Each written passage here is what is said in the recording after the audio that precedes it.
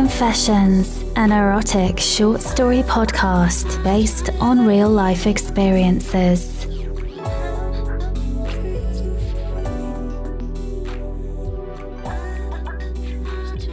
Forgive me, Father, for I have sinned. It has been 1 week since my last confession. I don't know how to begin to tell you what happened, for I am ashamed of what I did, but also not. It's a difficult feeling to express. It all started on Monday when we were watching a film on the Passion of Jesus Christ.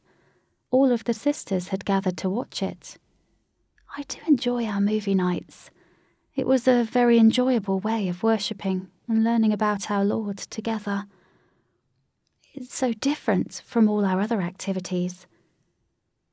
It was late, so we lit some candles, and the room was very solemn looking, but also sort of romantic.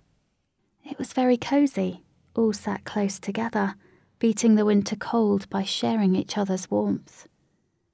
I remember looking all around the room, taking in that heartwarming scene, when finally my eyes came to rest on Sister Anna, who was sitting beside me. She was staring straight back at me, smiling. She had such a beautiful smile, Father, and then the warm light reflecting on her soft face made her look positively divine.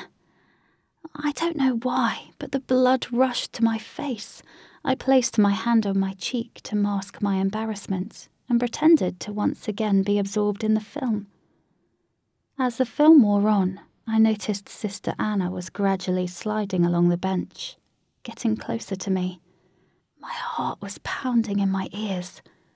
At the time I had no idea what was about to happen, so I don't know why I was so nervous, which makes me think that perhaps, on another level, I knew what was about to happen and wanted it to happen.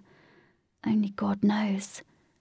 I heard our starched tunics rustle as she pulled up close to me. I looked about nervously and was relieved to find that all the other sisters were totally fixated on the film. It was approaching Jesus' crucifixion, and all the other sisters were either praying or had their hands on their mouths in shock. Plus, we were in the back row, so at least there was no one behind to catch us. I say, catch us. But honestly, nothing had even happened yet. I was so confused. I still am. Before I go on, Father, please know I had never been with a woman before. In fact, I had never been with anyone before. You know I have been in the convent my whole life. For 30 years I have controlled the fiery passion in my heart. I pray that you will forgive me this one digression. But, as I was saying, Sister Anna had pulled right alongside me on the bench. I could smell the delicate fragrance of lilac soap on her neck. Something about it made my head spin.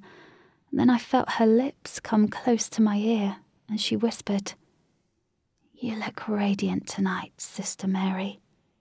I turned to face her. My breath was short, my bosom heaving beneath my habit.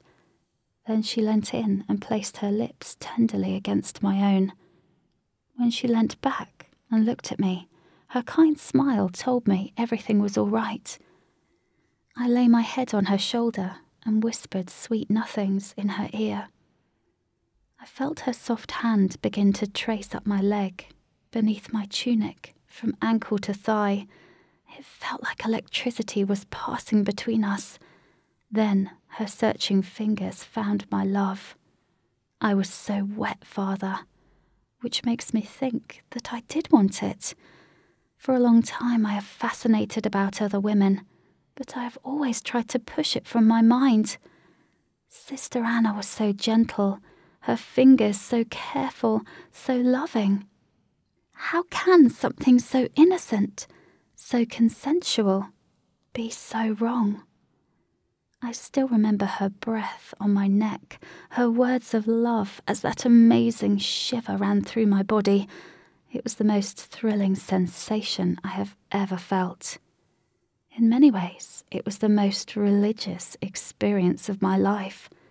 I had never before felt so connected to the world and to the heavens. I only hope you can forgive me.